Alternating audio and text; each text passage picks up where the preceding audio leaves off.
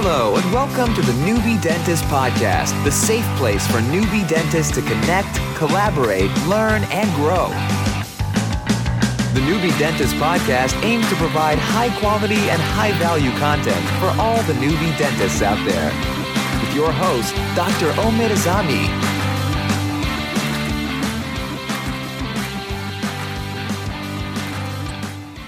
Hello and welcome back for another special episode of the Newbie Dentist Podcast. I'm your host, Dr. Omid Azami, and I am super excited to be here with Dr. Omar Rakeen, general dentist and cosmetic dentist at White Smile Dental Clinic in Dubai.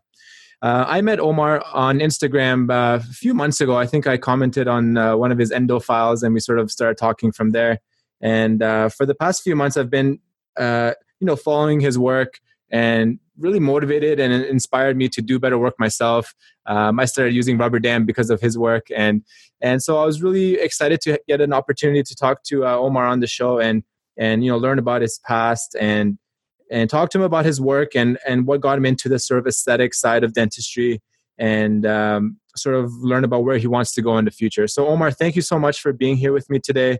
I'm super excited to be talking with you, and you've actually been such a mentor for me, and I've looked up to your work. You do such amazing work and amazing photography of your work. So if you can just start off and maybe give us a little bit of a background about yourself, and we'll go from there. Yeah, hi Amit, thank you for having me in your show. Just want to say your show is brilliant. It's a good exposure to newly graduated dentists. I didn't realize dentistry in Canada and Australia was like pretty much similar to dentistry in Dubai. So yeah, I think you're headed in a right direction with your show. Thank you so much. You're welcome. So just keep going. Thank you. Okay, so I graduated in 2014 from Ajman University. At first, in 2008, I traveled to Egypt and I started my dentistry there for 1 year. But I used to live in United Arab Emirates before that for good 10 or 11 years. I grew up here. Yeah, and so I moved back to Dubai and enrolled in Ajman University and graduated there in 2014. And so after that, I went for my internship at the university. Internship was great. It was a great year for me. And then after graduation, the struggle began. Yeah. Jobs were very hard here. The market was down for dentistry. Okay. Yeah. But then I could find my job, and I just started. That's perfect. So, I know I've spoken to a few people, and it seems like the internship is mandatory in a lot of places. So, is it mandatory in Dubai, or is that an optional thing that you decided to do? No, it's a must thing here in Dubai. Yeah. And at my year of graduation, it was required to have 3 years of experience before practicing. Oh, wow. Okay. Yeah. So that after you graduate, you go for internship, and then 2 years after that, before you could get your registration. Okay. So where do you work in those 2 years? Is it in the hospital or? In a hospital or at the university campus. Okay. Interesting. Yeah. That was so bad. But lucky for me, at that year, they changed the regulation. Oh, okay. Yeah. And so only internship was required. Okay, perfect. So now the dentists that are studying in the UAE, when they graduate, they do 1 year internship and then they're able to be registered. Yes, 1 year internship is a must. Yeah.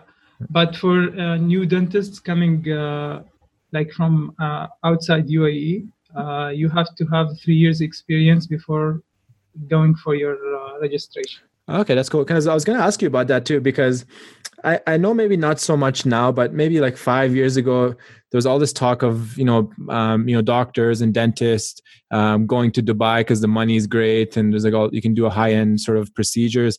Is that still the case, or do you think it's changed a lot in the last like 5-10 years? It varies. Like here in Dubai, you can get like very high class clinics, like, APA, Liberty, stuff like Yeah, that. for sure. You heard of that. Yeah. And then you get very low class clinics as well. Mm-hmm. Yeah. So it varies like greatly. And some people work on percentage commission base. Some people get paid. Like salary. So, like a fixed salary and both. So it depends. But the market is not as good as it looks. Okay, interesting. That's good to know. Because my wife is Lebanese, so it's not a concrete plan that we made, but we always like flirted with the idea of maybe just for a few years, like coming to Dubai and living there and maybe working there. So you're saying if I want to come there and work, I need to have at least 3 years of work experience. Is that right? Yes, you have to have that. Okay, and then is there exams I have to write, or it's pretty straightforward to get registered? Yeah, no. You have to go for an exam. The exam is pretty easy. It's just multiple choices, 100 of them. Yeah. And then you're done.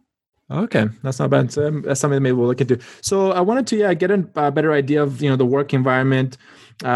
So is it pretty common for most grads there to be an associate at an existing office for a while, or is it relatively common to sort of set up your own practice and work from there? Both are common, but I told you that like living here, the expenses are very high. Yeah, for sure. So to set up a new practice, it costs a lot, like a lot of cash. Yeah. And the patients here are not so regular, so you don't get that regular patients and movement to your clinic. Mm-hmm. So I think like for me, I wouldn't open a practice yet in this city. Okay. Have you considered like moving elsewhere, or you're pretty comfortable where you are? I actually have to Australia. Oh, really? Yeah. I'm in the process of doing my ADC exams. Oh, no way. That's awesome. Yeah. And do you want to go to like Sydney or Melbourne, or you don't care really where you go? I haven't decided yet because I submitted my papers and I have some stuff missing. Yeah. So it's just a matter of paperwork, and then when I get the approval, I'll go for the exam first and then see what happens from there. That's perfect. I hope it works. I mean, Australia is, I think you could do really good work there. I mean, I've seen your work and you do great work. So if you can get yourself into one of the bigger cities and work sort of like within the city in a more like upscale type practice, I think you could be pretty successful there. So I hope it works out for you. And I'm potentially moving back to Melbourne next year as well, in the next March or February. So if it works out for you, that'd be cool. And it's actually funny because I was talking to Dr. Callum McAllister. He's in Scotland, and he was thinking of going to Australia too. So maybe we'll. I was listening to that. Yeah. So maybe we'll end up there. So in Dubai right now, when a patient comes to the office, is there like dental insurance, or is everyone just paying cash basically for treatment? There is insurance, and but mostly we don't deal with companies. So we do the treatment and bill the treatment to the insurer, and then they will reimburse him with the cash. Okay, so the patient pays for the treatment, and then the insurance reimburses the patient. Okay, that's some cool. clinics do deal with insurance companies. Yeah. But, we don't deal with them at the moment. Okay, that's pretty cool. And what's the saturation? Is there a lot of dentists working, or like how many, for example, just like on a typical day, how many patients are you seeing? It varies, and we're very saturated with dentists. Like it's crazy. It really is crazy. Yeah. There are a lot of clinics and not so many patients. Mm-hmm. On a regular week, some days of the week, I see anywhere from 3 to 5. Okay. A day.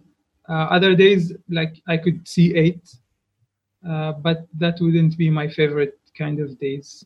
I don't like to see a lot of patients. Because you like 5 to take would it. Be nice. Yeah, 5 is good if I'm going for a lot of fillings and work. But if I'm diagnosing or opening new files or just checkup, I can do that. But I don't like seeing a lot of patients, and working quickly is not my thing. Yeah, no, and it's cool. And it's something, I mean, from your page and other, like other dentists that are doing great work on Instagram, I've sort of changed because I used to be like really like try and be really quick. So I wouldn't book a lot of time, and I would just, try and do as much as I could in a day and get as much like procedures done as possible. And but now I've come to like appreciate like the art of it, like, and being a bit slower, getting a rubber dam, getting some nice occlusal anatomy.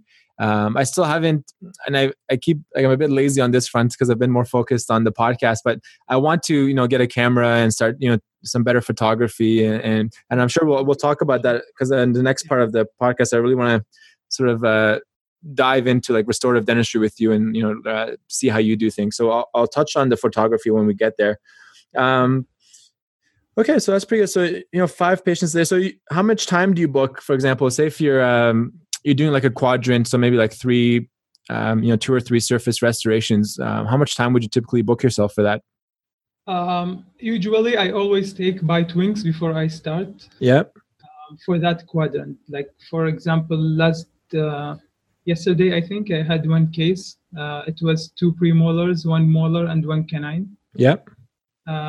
They were like moderate size, not so big, not too small. That took me but I already saw the patient like few days ago. Okay. We went for scaling.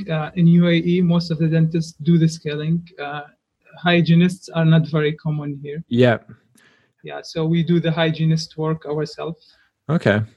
Yeah, so I scaled for that patient a few days ago, and I took bite wings, and I told him that you have this and that. And yesterday he came, so it was like a 2 hours appointment. That includes high, photos, rubber dam. Yeah. Music. What do you listen to when you're working? Like chill mixes on YouTube. Yeah. Nice. Yeah, and I do a lot of photos. Like for one case, sometimes I take more than 20 photos. Yeah, that's great. Yeah. That also takes time. So yeah, like for 10 sure. 15 minutes will go for photos. Sometimes when I had no, like when I used to work on low magnification, I used to zoom in and check my work, because some stuff I couldn't see with my loops. Yeah. But when I moved to better loops, no, it was better. I didn't feel like I had to zoom in and check my work again and again. Yeah. Okay, that's great. And do you have do you work with an assistant, or how is this set up in the office? Like, what staff do you guys have there? I have 2 assistants, and I'm the only dentist at this clinic. Mm-hmm. We have 2 rooms. My assistants are both great. Like when I first came in this clinic, it was 7 months ago. Okay. So previous dentists never use rubber dam, for example. Yeah. Yeah. So I had to they know how to put a rubber dam and stuff like that, but I had to show them how to flux the contacts, for example, or taught them how to choose or select clamps. Showed them my favorite instruments. So we had like a procedure going. When I finish the dam, she hands me the mirror. I take a photo, and then directly she holds the suction. I start drilling, and so on. So you take your own photos, or you've trained your assistant to take photos for you? No, I take my own photos. You take the own ones, okay. And so do you put because I've been because I use my phone sometimes, and it's a bit of a pain because I have to take off my glove, take a photo, and then put another gloves on, or do you have some sort of barrier that you put on your camera? How do you do it? I used to do a barrier before, but it's very annoying. Yeah. So sometimes I just gave up. Yeah, my gloves, and then before and after the patient, I disinfect the camera. Yeah, I think that's the smartest way to do it. Yeah. Yeah, at least I when I finish drilling, I take off my gloves, put in new ones, use the camera, and then continue drilling. Yeah. Patients usually it's not the right way, but it's the faster way. Yeah. And so what's the communication with the patients? Do they know that you're taking all these photos for Instagram? Is there some sort of consent, or you kind of just do it and no one really questions it? Yeah. On your first episode, I think you downloaded these consents. Yeah. I have seen them. Oh, great. Nice. Yeah. Here, like not one patient minded me taking photos. Yeah. I usually don't tell them this is for anything. I just take photos. Yeah. And then I don't share all my cases. I share the ones that like I like, or like the cases I find interesting. There are like other cases, like simple class ones, or GIC here, GIC there, cemented crown, whatever. Yeah. I take photos, but I just keep them for myself. Yeah. Okay. But patients usually don't mind. And rubber dam, I don't discuss. I like, hi, how are you? Anesthesia, directly place the clamp. They wouldn't mind. And so I know you said you trained your assistants to place the rubber dams, but do you place it normally, like on a given day, or do they do it for you? No, I place my dam, but like when I inform them I'm going to work for like an upper 7 or lower 5. Yeah. They know which clamp to hand. Okay, that's good. Yeah. So you've got that system pretty good. Yeah. When I place the clamp, I place my punch, stretch it over the clamp. She hands me the plastic instrument to invert or floss to floss the contact. Yeah. So, yeah. That's good, because I mean, obviously we learned rubber dam in school, and we sort of had to use it in school for most of our restorative procedures. It was sort of like the school's like requirement. So when I graduated, it was kind of like a freedom of like not having to do rubber dam,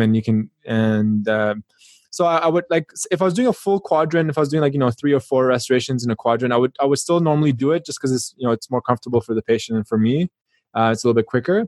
But if I was just doing like 1 or 2 sort of like back to back, like MODO type thing, before I would never do it.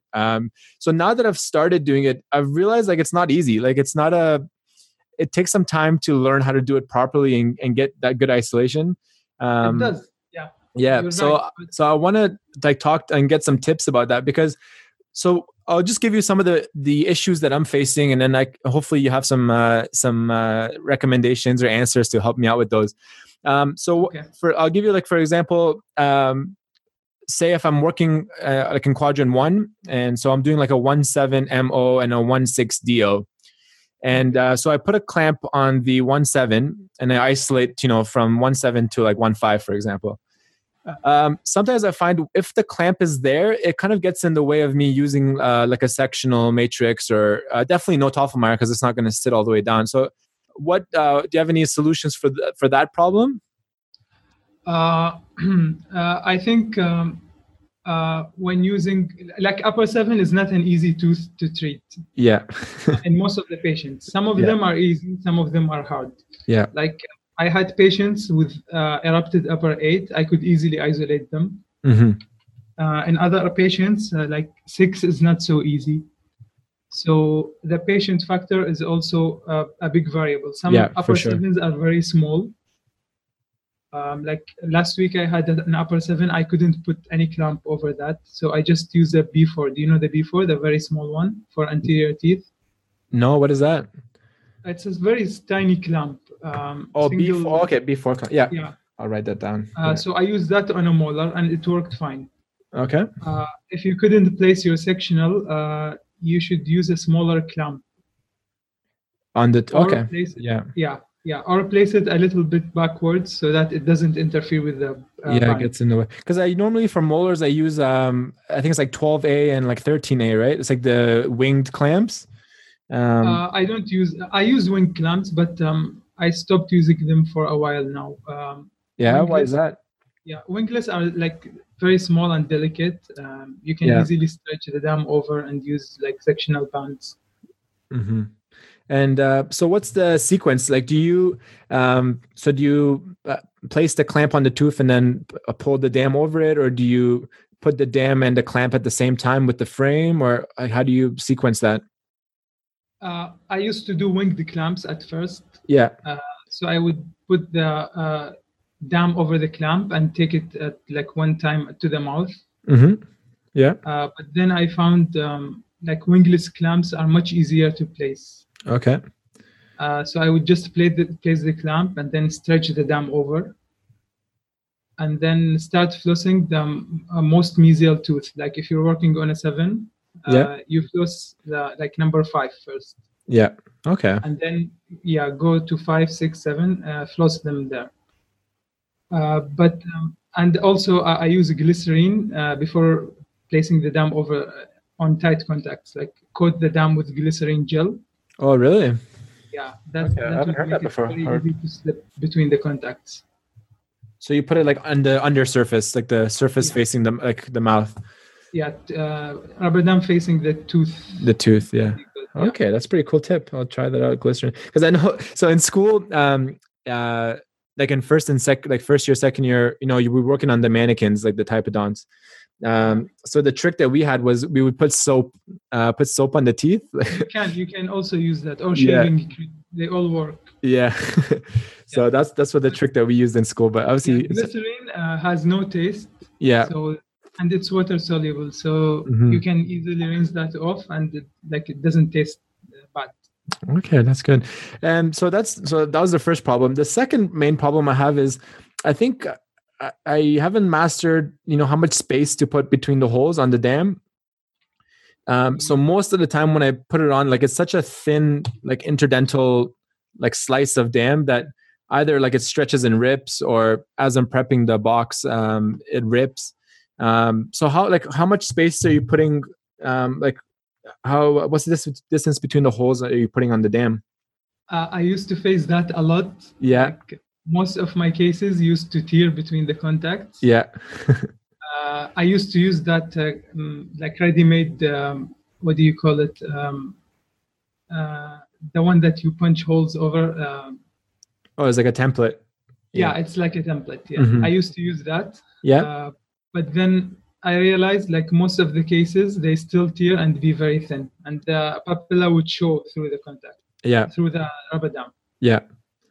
So I also asked my friend, his name I think was Mustafa. I asked him like a long time ago, 2 years ago. Yeah. So he said just put more space between the punches. So I started like adding more space. It turned out better. Now I'm good at eyeballing them. Yeah. So I just look at the teeth, floss the contact before I start to like get an idea how tight is it, and then place like punches. If you place it like if you place more distance, it doesn't harm so much. You can easily depress the dam. Yeah. There's one trick. You can place the sheet over the frame. Yeah. And then carry it to the mouth, and then stretch it over the teeth and mark the cusp tips with a pen. Yeah, I've seen that. I think it's and I asked you about if you know his page. Is Agria? I think he's like in Malaysia or Singapore. He does that technique. Indonesia. Yeah. Indonesia. So roughly though, is it probably like 1.5 mils or 2 mils, or just 1 millimeter is enough usually? No more than that. 2 to 3 maybe. Oh wow, 2 to 3 millimeters. Yeah. Okay. And then you have to still invert the dam over. So when you push it gingivally, you will need more space for that. Yeah. So you just use like a plastic, flat plastic to do that? Yeah. Okay, great. I bought these LMRT instruments from, you know them, from Style Italiano kit. Oh, okay. No, I think I have seen it. Yeah. Yeah, it's pretty good. Like their plastic instrument is so helpful. It's so thin. I need some better instruments. Yeah. Yeah, it bends like it gets whatever you want done.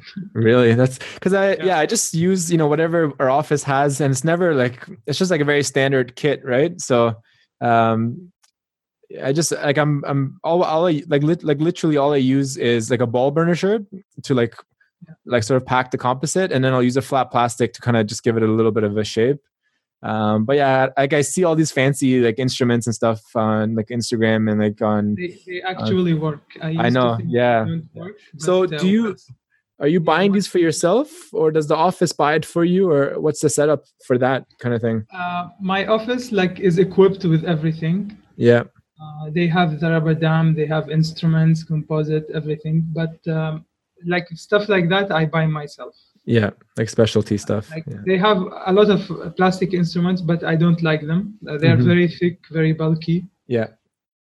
So I started buying these like for my own enjoyment. Yeah, that's so cool. So tell me, like, what's your so say a couple of years ago when you finished your internship, Did you know this is the type of dentistry you want to do, or this is something that kind of evolved as you've been working now? No, absolutely not. No.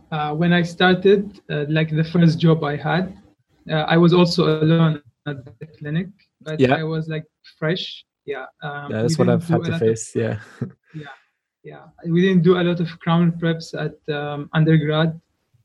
Yeah. I did a lot of endos back then. Yeah. A lot of extractions, but not so much fixed process stuff. So when I started, I never used rubber dam after graduation. Yeah. After my internship, it was just basic dentistry. Yeah. But then I started volunteering at the university, like to go help students. Okay, like teaching. Yeah. Yeah. And then I met my mentor. His name is Dr. Abdurrahman. He's a restorative dentist. Mm-hmm. So I started asking him about stuff I face at the work, like composites, stuff like that, adhesive, cementation, stuff like that. Yeah. So he would always ask, "Did you place rubber dam?" Yeah, I'm like, no. He's like, yeah, this is your first like defect. Yeah. So anything that follows is not my issue; it's yours. So go back to like basics. Yeah. So he actually pushed me to do that, and then once I started, I couldn't stop. So you enjoyed it and kept going with it, right? Yeah, it's like I used to face the problems like retraction, for example. When I used to work on Tower 6 and 7, some patients had like huge tongues. Oh man, I know. These like stuff like that you don't hear. People don't mention that. Yeah. It's trouble. Like you can't place your filling. It's It's so very hard. stressful. Yeah. To deal with that. Yeah. No one mentions that. You see fillings all around, but nobody mentions that, like the struggle you face. Yeah, for sure. Yeah, you could easily avoid that with like placing your clamp and rubber dam. Yeah, and I've had so many bad. Not so many, but I've had a few like really bad situations. I remember it was probably like a couple months ago now. I was restoring like a 3-7, and the patient had was missing 3-6 and 3-5. So there's a big gap there. Like the tongue would, every time she would swallow, it was like such a challenge to try and like retract. So I finished the restoration, like no rubber dam, obviously, and I'm polishing. So I have like that really like sharp, long, tapered like diamond burr, and I'm like polishing the margins. And the patient swallows, and the assistant, like the mirror slips from the assistant retracting the tongue, and I like sliced the tongue like a lot, like it was deep, like maybe 3-4, and just it starts like oozing, like gushing blood, and I'm like, oh my god, like what did I do? I'm gonna like, so like it's like the mouth is like filling up with blood at this point, so I'm like panicking a little bit. I'm by myself. So I just like pack some gauze, and like I wait a few minutes, and it kind of stops, but it's still bleeding. But I got it to the point where I can actually like see the wound, because the bleeding sort of started to clot a little bit. So I tell the patient I have to like suture this. So I'm like trying to grab her tongue with like gauze as I'm like putting some stitches in, and oh man, it's just like such a. So from then on, I told myself, you know what, like if any lower restorations when the tongue is big and going to be in the way, like for sure rubber dam from now on. Yeah, I had one patient a few months ago. He came. He had a lower 7. Yeah. For a class 2. It was mesial, and then I placed the clamp. He started complaining. That was like the first patient who complained. Yeah. I couldn't understand why, so I took the clamp off. Yeah, I don't know why. And then he simply doesn't want me to place the clamp. Yeah. So I told him, sorry, I can't do that for you. Mm-hmm. Okay. And then he's like, okay, fine, let's try. So I place the clamp back again, and then rub sheet, and then he starts complaining again. And then I took it off again, and I told him I can't do it without this. Yeah. And then he finally let me work, but he was horrible. Yeah. So yeah, sometimes you just get those difficult patients, and it makes everything such a pain. But that's good. So you had a good mentor, and he sort of led you on this path of sort of higher quality restorative dentistry. So at what point did you come up with the whole idea of like the Instagram page and getting a better camera and like documenting your work? Like when did that all start for you? I had my camera way before dentistry. Oh, okay. Nice. Yeah, so 5-6 years before graduating, when I was like a second year or first year dental student. So I was good with the camera, and I still use that same camera, by the way. Okay. Yeah. You mentioned that. So you just got a new lens for it, right? Yeah, just a new lens and a ring flash. Yeah, from Amazon? From eBay. Oh, eBay, yeah. And I had that shipped to Dubai. It's not easy to ship stuff. Yeah. And so I started immediately. Like I had no time to do anything, so it was all dentistry. So I used to see the big guys. I wasn't so good with Instagram. Like I had a page, but it had like 1 or 2 photos at that time. And so with Instagram and Facebook, you get like a big exposure to cases. For sure. Dentists from around the world. Like you see some crazy stuff. Like I would dream to do that. And then, like occlusal anatomy wasn't a thing for me. I wouldn't care. I would just pack composite and then burnish it. Exactly. Finish and polish and whatever. Done. That's what I did too. Just keep it out of occlusion and I was happy. Good enough. Yeah. And then again, this my mentor, he's like, a filling is not just a filling. Like when someone else sees your filling, like they should like salute you for this. Yeah. And then so he asked me to train on casts or plastic teeth. Yeah. Like I was working at that time and then practicing on casts, playing with different composites, different instruments, finishing, polishing, stuff like that. Wow, that's amazing. Yeah. Like I had a big jump over a few months. And then by the end of last year, there was a huge improvement. Mm-hmm. And then I started experimenting with different rubber dams, different bonding systems, magnification. I never wore loops before graduating, for example. Yeah. Okay. Yeah. So stuff like that. Even instruments can enhance your skills and results. And of course, the photography added so much. Like I take photos, go back home, save them. You see a lot of mistakes. You missed while working. A lot of things you could have done better. Mm-hmm. So every case is like an improvement from the previous case, and so on. That's so good, and that's pretty inspiring. Because it's hard. Like, and I wonder is, so do you like, for example, like if your office is and you're taking 2 hours to do 3 or 4 restorations, do you charge more for those, or are you just charging the same price as like a guy across the street who takes like 10 minutes to do it? No, I charge more. I charge a lot. And the patients, do they know that they come to you specifically for higher end stuff, or? Not so much. No. The clinic I work at is like mid-level. It's not so fancy.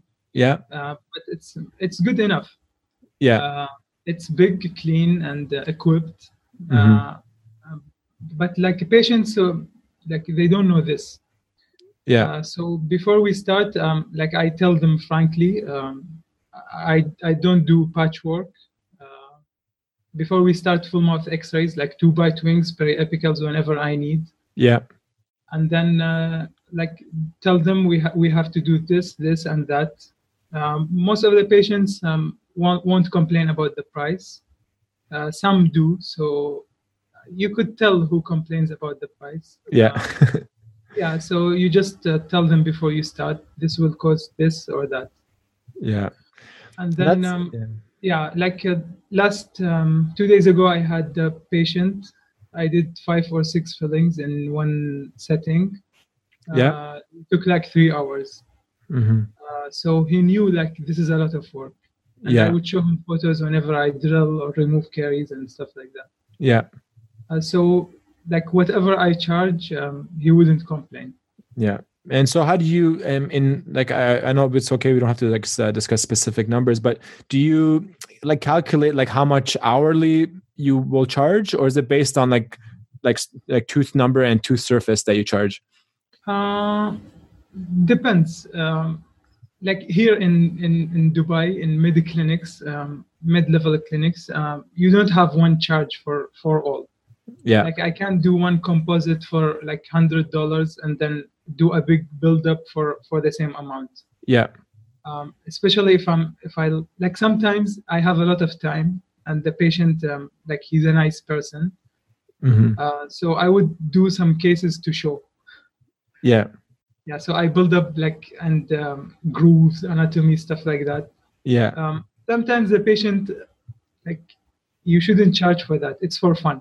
Yeah, you do it for yourself. Yeah. Yeah, for me. And like for photos. Photos are good. Like they get you popular. They get you more patients maybe. Yeah. So if it's a simple class 1 and I want to do a lot of anatomy and like make it look good, I don't charge that much extra, but I do charge more. Yeah. And that's hard here because like, so in Canada, for example, like Canada's broken up into like provinces.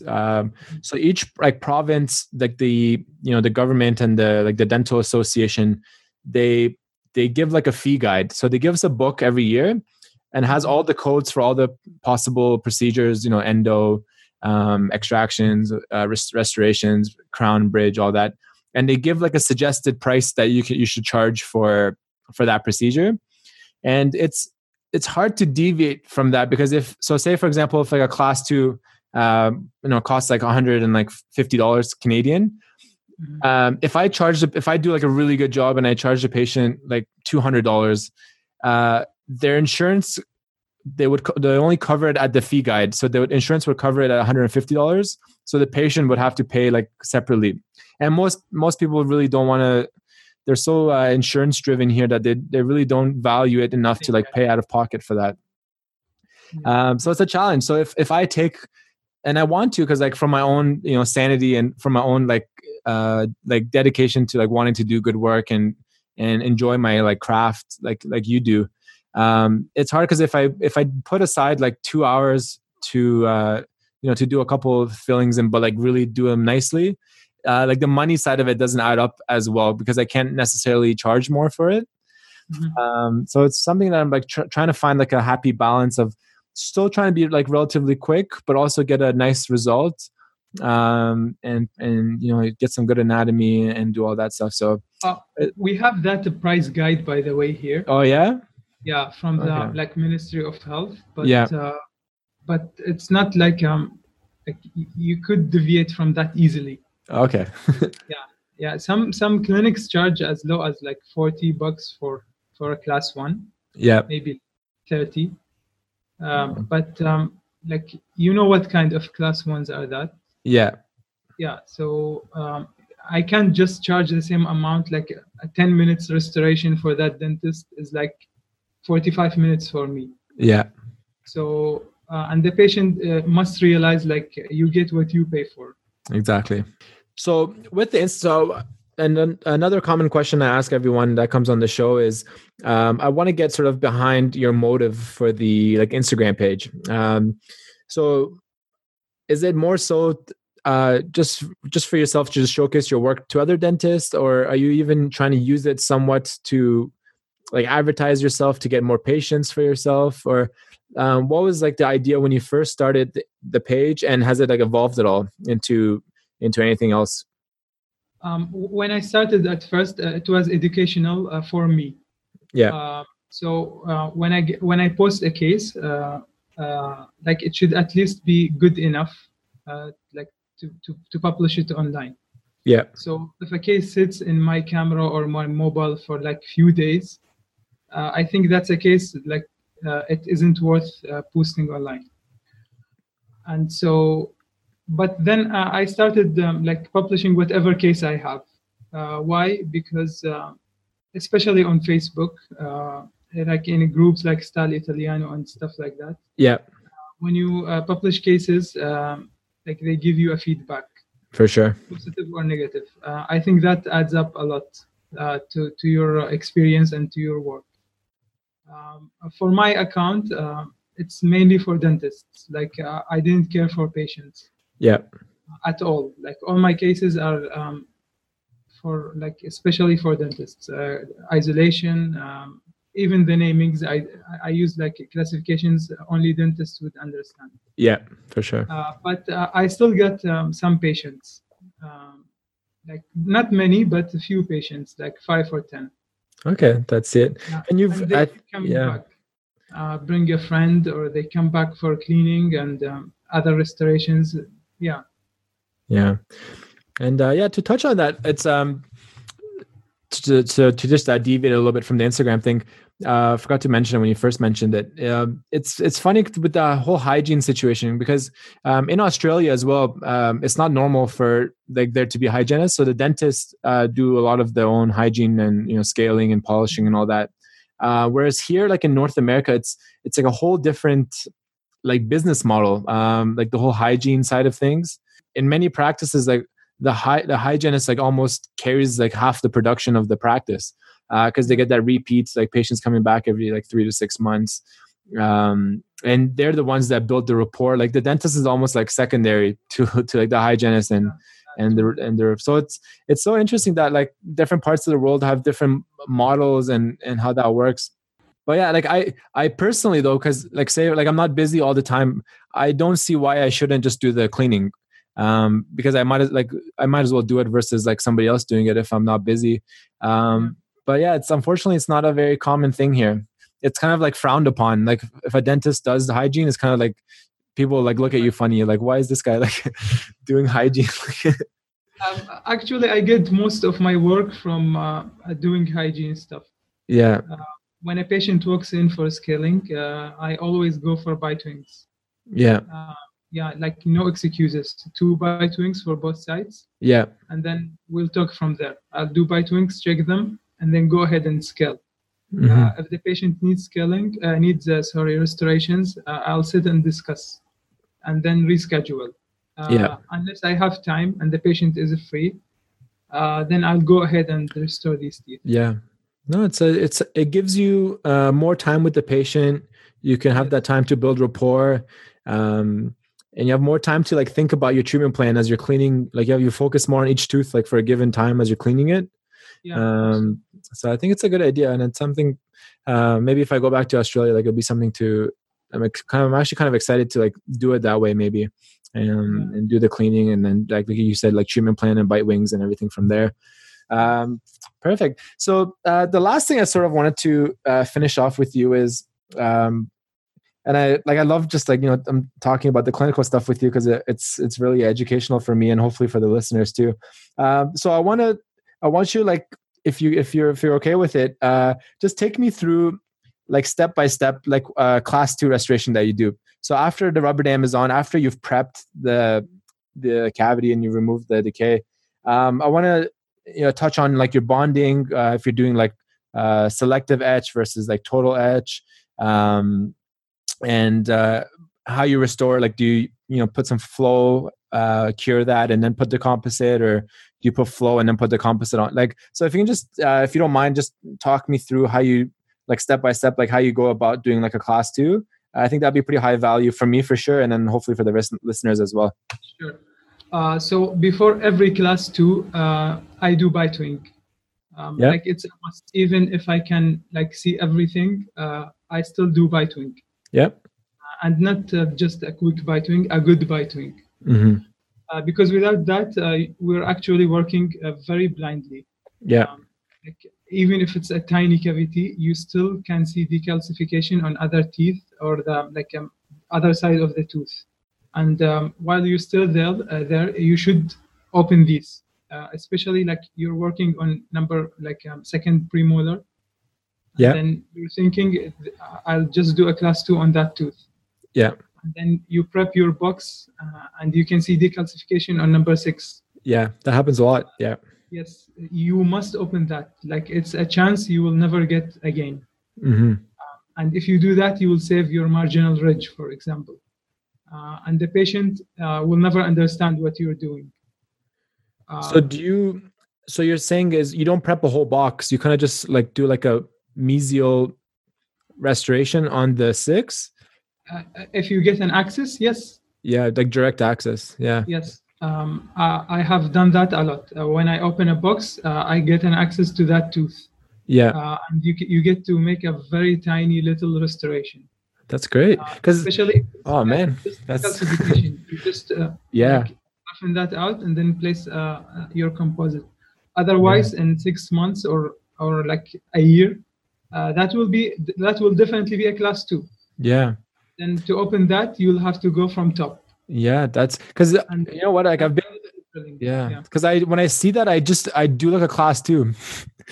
So I'm not very conservative, I guess.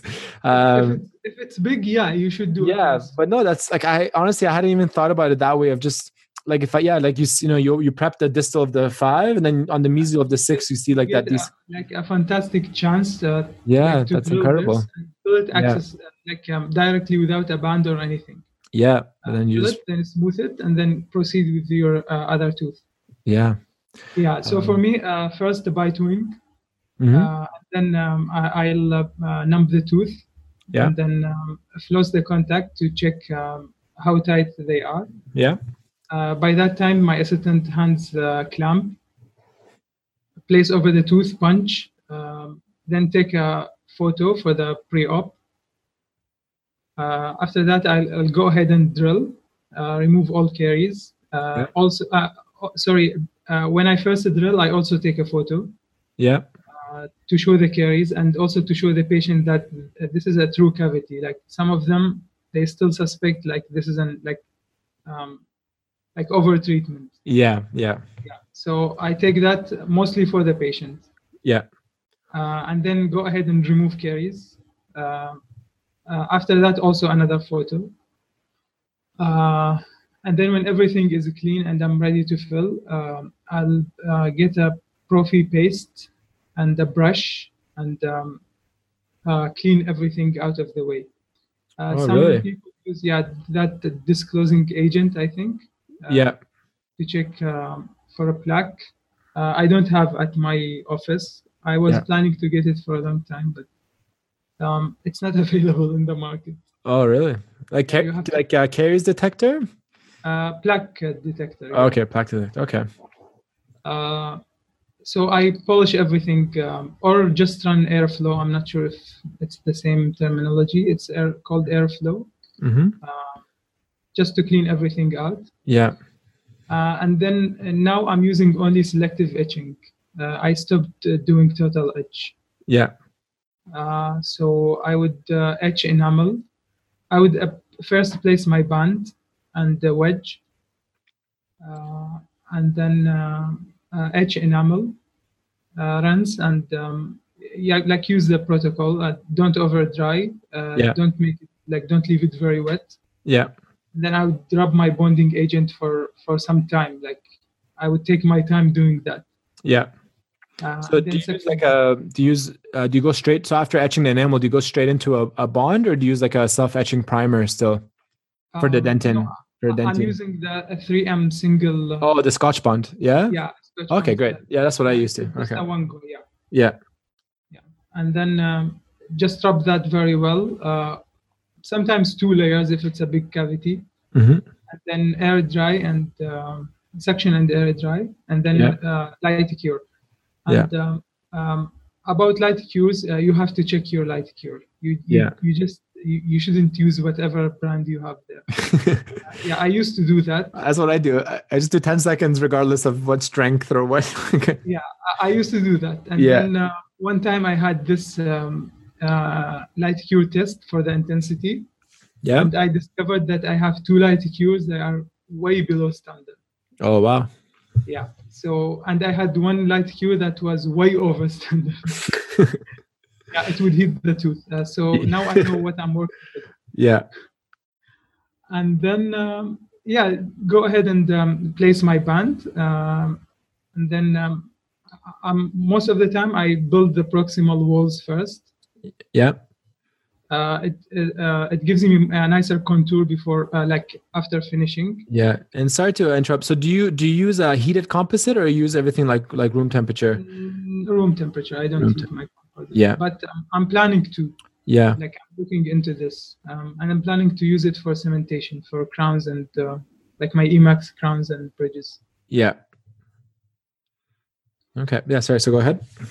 Yeah, and then so I build my proximal wall first. Most of the time without flowable composite. Mm-hmm.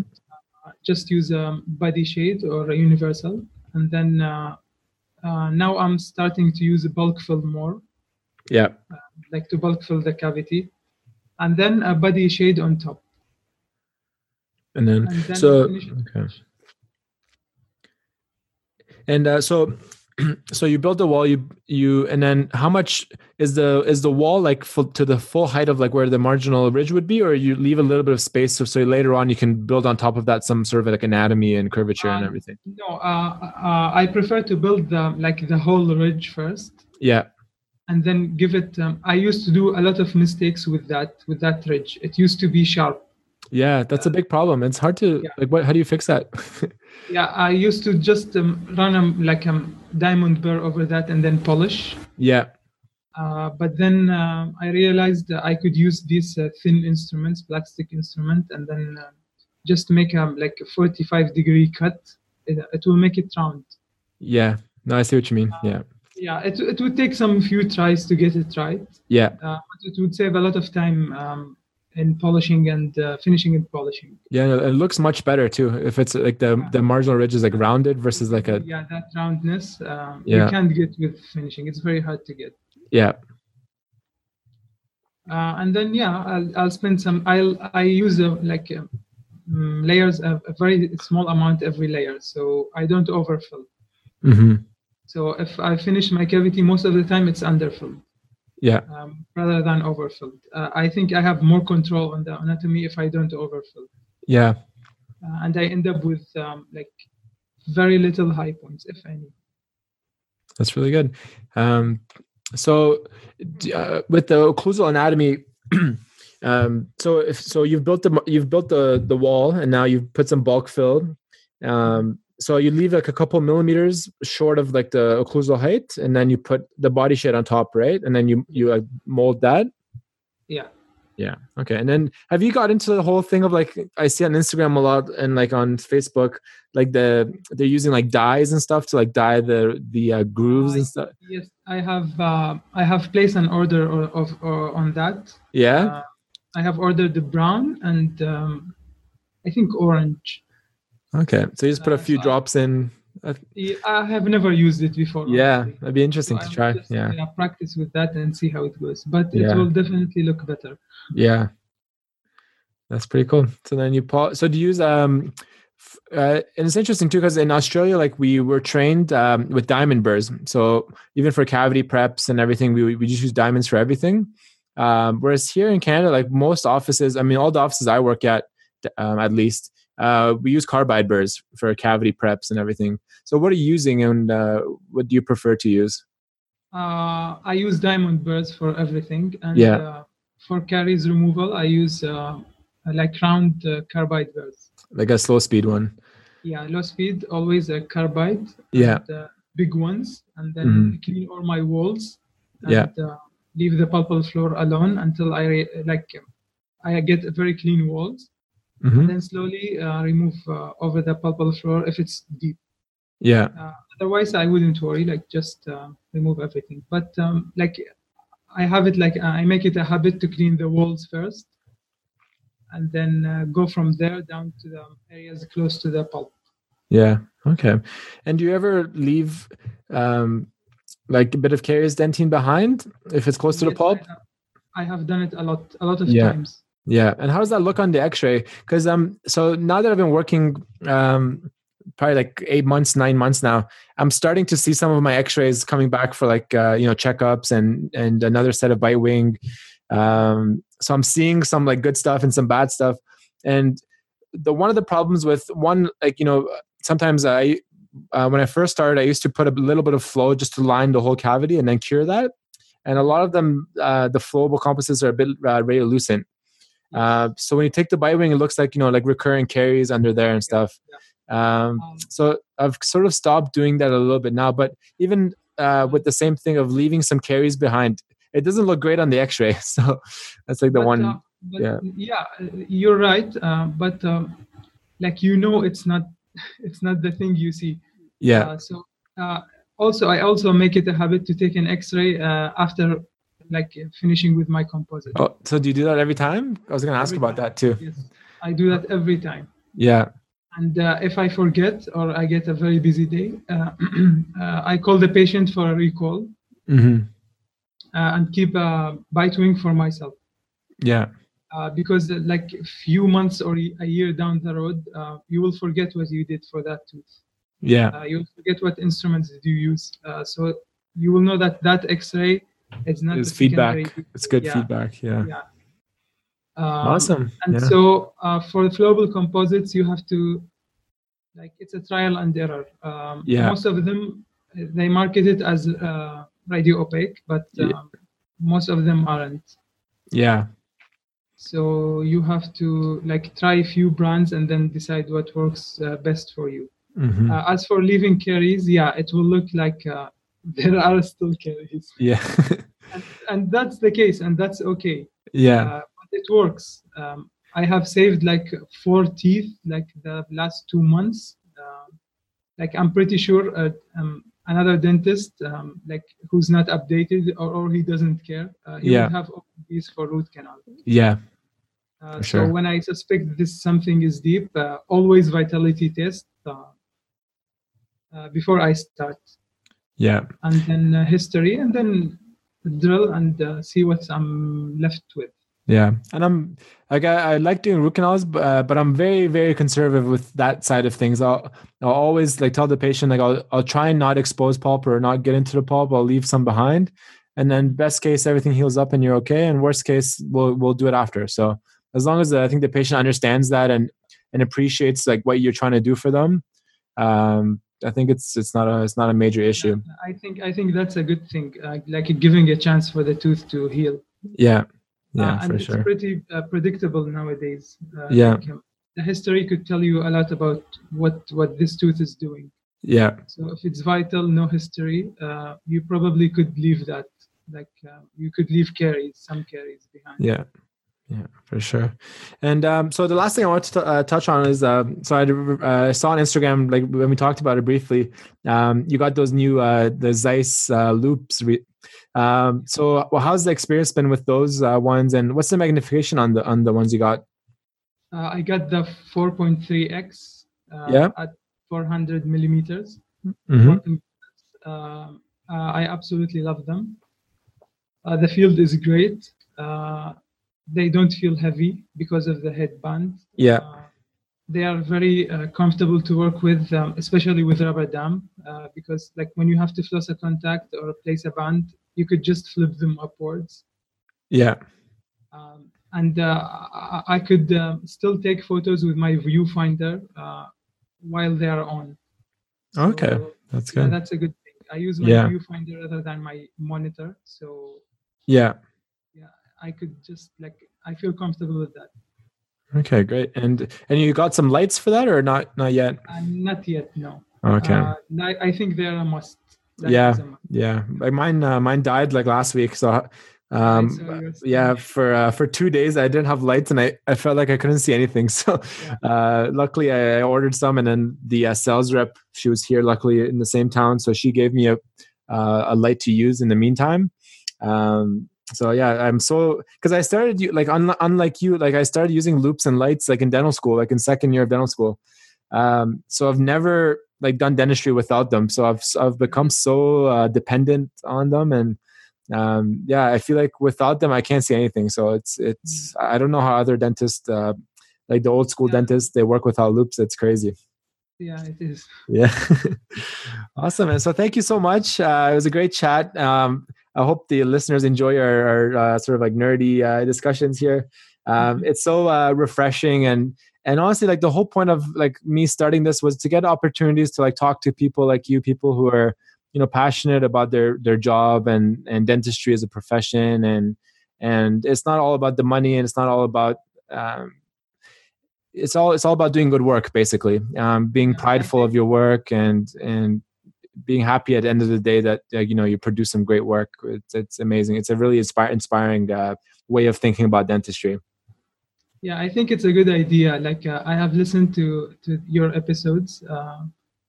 Like a few years ago, you wouldn't know what's going on. Like when we first graduate, like you wouldn't know what to do. You wouldn't know what other people are doing. But now you get a good exposure. Like I can see what your problems are. Some other dentists' problems are. What kind of patients, what kind of income. So it's like really good. I'm super excited, and I've been I think a lot about it, and I'm trying to like evolve, because obviously I have like an idea at the start, but things change and you sort of evolve from there. And because of everyone essentially I've met and had on the show, I'm meeting through Instagram. So I've decided to like change the names of the episodes to like Dentist of Instagram. So I think that's sort of the new like brand. Like it'll still be called the Newbie Dentist Podcast, but the episodes will be called, especially for the ones that the people I meet on Instagram, it's going to be called Dentist of Instagram. So it's a great community, man. It's so exciting to like you're in Dubai, getting the chance to like meet you and talk to you. Like this would have never happened, like 5 years ago, 10 years ago. You're on the other side of Earth. Yeah. We're talking about like teeth stuff. Yeah, like class 2s and composites. And honestly, I think just like bigger picture than, you and I, like the quality of dentistry because of social media is going to be so much better, like around the world. So, I mean, there's dentists in Indonesia, Malaysia, Singapore that are doing like better work than like a dentist in New York or London or Paris. It's so inspiring, man. It's so cool. I think it's such a like good time for our profession. And when I was like back in the university, when I was a second or third year student. We used to just hear like sectional bands in theory. Rotary files in theory. Now when I go to like deal with students in third year, they practice on like rotary instruments at the lab before going to the patient. Yeah, that's great. So that's a huge jump. And then like they use the V3 system, for example, now. I think that's pretty good. Like when I was a student, I didn't know all this. Like I haven't seen an onlay prep, or how to cement an onlay, or how to do this or that. Today they get to see that all over them. Like it's everywhere. It's actually everywhere. They get them like an idea of what's going on. So that's a pretty good thing. That's amazing, man. So keep up the great work. And it makes a difference. Like I mean, like for me, I've mentioned before, like the Instagram page was more. I wanted to start it because so I can meet people and have them on the podcast. But I want to do better work and also do like better pictures to get better quality of content. But I think your page, honestly, it's for like a non-specialist, like as a general dentist, I think it's one of the best ones like going around Instagram right now. So I really like you do amazing work, amazing documentation of your work, and it shows like I swear like your followers have increased a lot, like pretty quickly over the past few months. Because I think when I first like checked when I first met you, it was around maybe like 3,000 or 4,000, and I think now it's up to like 7,000, 8,000. So I gained like over 2,000 in like less than 2 months, I think. Yeah, that's amazing. It shows that even though like there's a lot of people doing it, the good quality rises to the top, so keep up the good work. I'm glad I had the opportunity to talk with you and meet with you, because I admire your work and your hard work and everything. So thank you so much for coming on the show, and let's stay in touch, and hopefully I'm excited that you're coming to Australia, so hopefully it works out and you end up in Melbourne if I'm there, and we can meet up that way. And sure. We'll stay in touch and then see. Yeah, for sure. Awesome. Thank you so much. I know it's late there. You're coming from work and came straight on the podcast. So I really appreciate it. And yeah, I'm heading off to Melbourne today, actually. I'm going in a few hours. I'm flying out. So I'm going to be editing. How long of flight is it? So from here, it's so I go through the US. So I go from here to LA. It's about 5 or 6 hours. Mm-hmm. And then from Los Angeles to Melbourne, it's like 15 hours. So it's a bit of a time, but it's cool. I got to edit all these podcasts and I have some other work to do. So I'll catch up on that. And then, so hopefully everything's ready to be published in the next few weeks. So thanks again. Stay in touch. And I'm looking forward to more cases from you. Sure. Thank you so much. Have a nice flight. Thank you very much. Take care, Omar. Bye. Bye-bye.